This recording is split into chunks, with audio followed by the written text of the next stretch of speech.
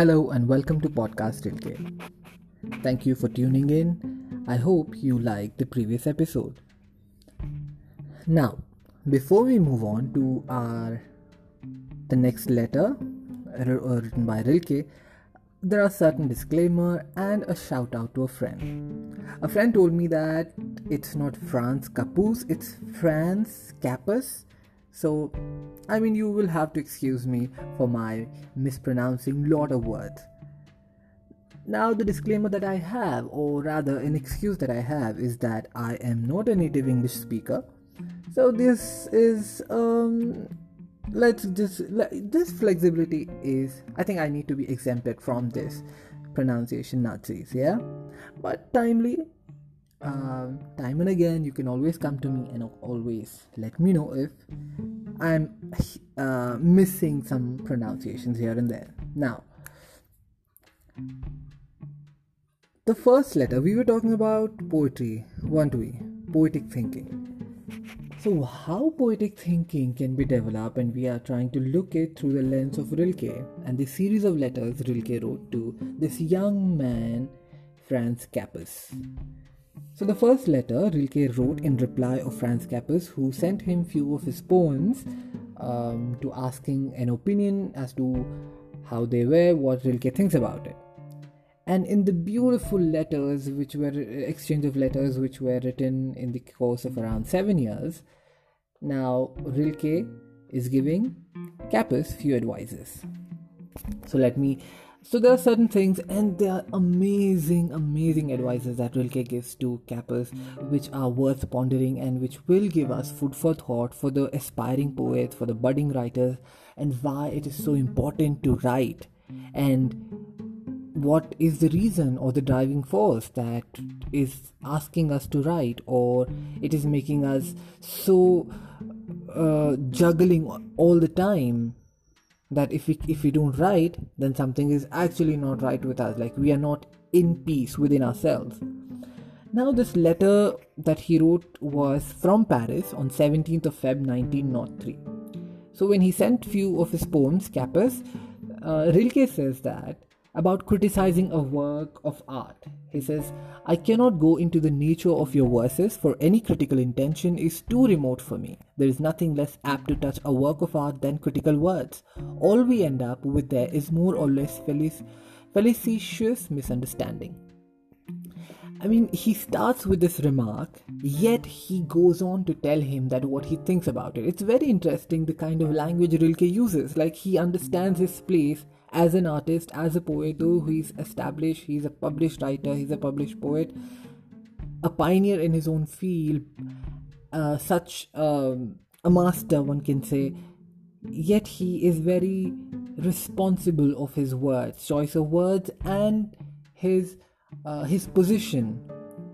Though Franz looks at Rilke with a lot of respect and with a lot of admiration, but Rilke understands, like, when it comes to analyzing or critiquing a piece of art or a poem, he says that something worse that can happen to a piece of art is criticism. But then he goes on saying that the problem with you, Franz, right now is that you are looking for answers outside you. You are seeking validations from others if your work is good or not, if it's good enough or not. The problem is that you are looking outside. Then he says, you ask whether your verses are good. You ask me that. You have asked others before. You send them to me, magazines. You compare them with other poems, and you worry when certain editors turn your efforts down. You are looking to the outside, and that above all you should not be doing now. Nobody can advise you and help you. Nobody. There's only one way to go into yourself. Examine the reason that bids you to write. Check whether it reaches its roots into the deepest regions of your heart. Admit to yourself whether you would die if it should be denied you to write. Well, very important, right? For all the poets, like aspiring poets, we know that we want to write. Like, there's this strong feeling and urge inside that yes, we want to write. Well, that's a train that's passing by my house, so that is the disturbance that you'll be listening. Of course, I don't have a studio where I record these podcast. No distractions, coming back to the point. Yeah, so I was saying that we have this strong urge to write. We want to write, but then sometimes we don't know what should we write about, right? I mean, we find ourselves in a lot of situations like that. I remember asking a good friend who was a poet. I think I was about, of course, through this journey, it is almost like, I am taking this journey of reading these letters so that it can help me. And through this journey, what I want is that you, those aspiring poets out there, can also relate to certain incidents and the advices that Rilke gives.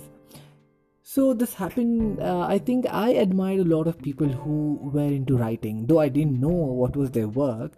But you just know certain people that in your life that, oh, this person writes. So I went to one of those who writes in my life. I asked one of the guys, okay, I want to write, but I don't know what I should write. So could you just suggest me what I should write upon? And the guy comes to me and he gives me this I think it's very common advice that people get. He came to me and he said, listen, you don't have to write if there's nothing to write. Like if it's not coming from inside, just leave it. And that's the exact thing that Rilke tells him. That if the question is like, must I write? If that question is there, and if the answer that you get in the quietest hour, in the most inconsequential and slightest hour, the answer that you get is I must, then that's all it is. Then what you should do is you have to construct your life according to this necessity.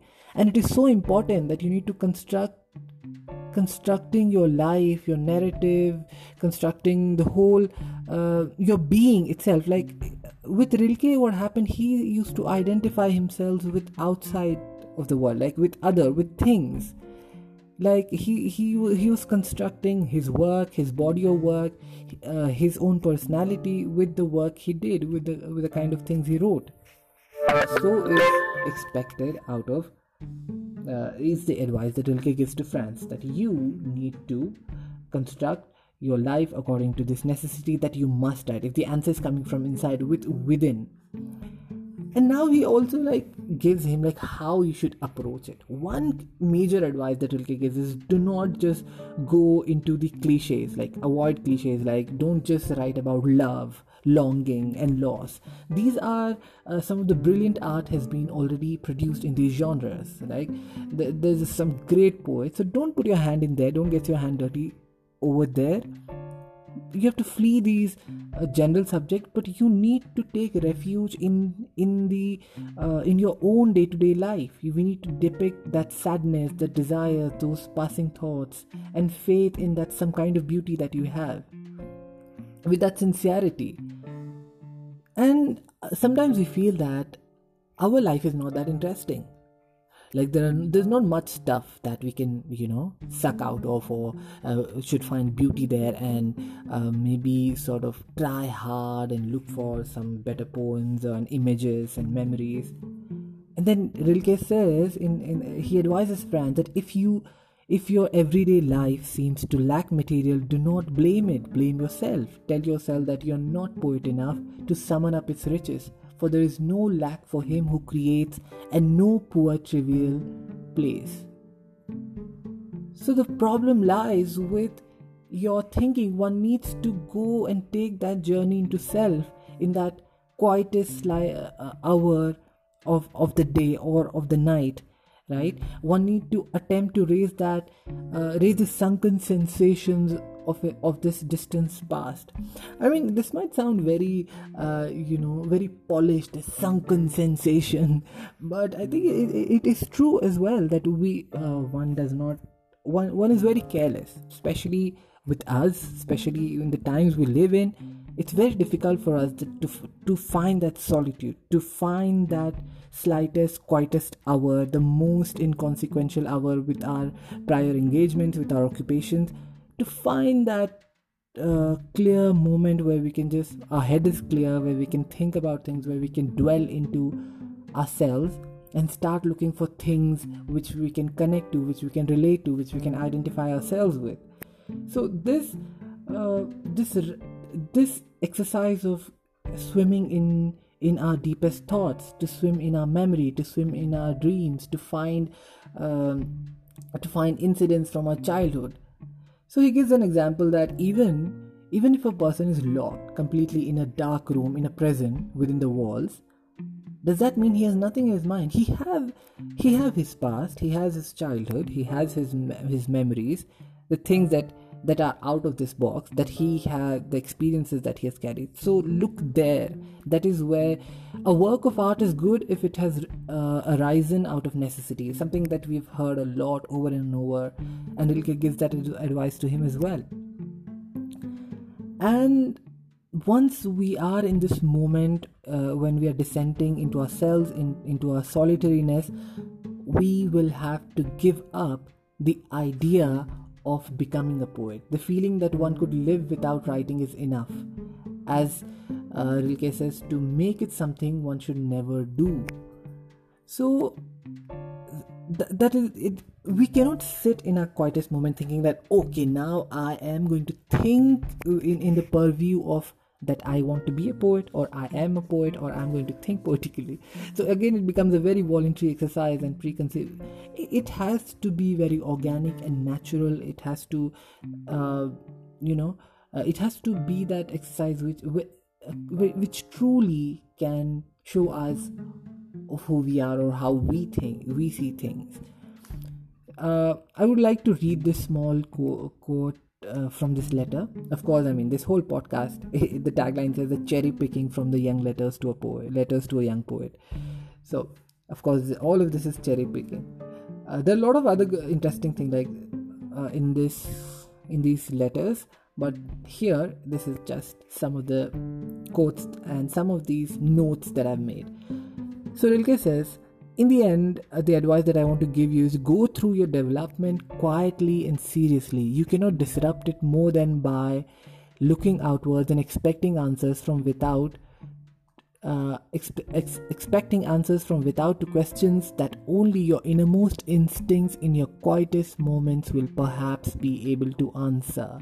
So I think this is the most important part, that innermost instincts in your quietest moments. So now, innermost instinct, to touch those innermost instinct, to find that innermost instinct, how can one do that? How can one find the quietest hour in his life? Mostly for people, what is the quietest hour? I think it's the night. And now in the world that we live in, with so many things, I've said it in the previous episode as well, that we are so much occupied. Even when we are not doing anything, we are occupied with a lot of things. Even we are not alone in our alone time or in our me time. Our solitude itself has a company of our of everything around us, of modernity. So I don't know what Rilke would have to say about this. Interesting, maybe we can discover this through this journey. So this is the first letter that Rilke answers to our dear Franz Capus. I hope I'm saying this right? And hopefully, thank you for tuning in. I hope you liked it. If you liked it, then yeah, read the book, read the letter. Thank you.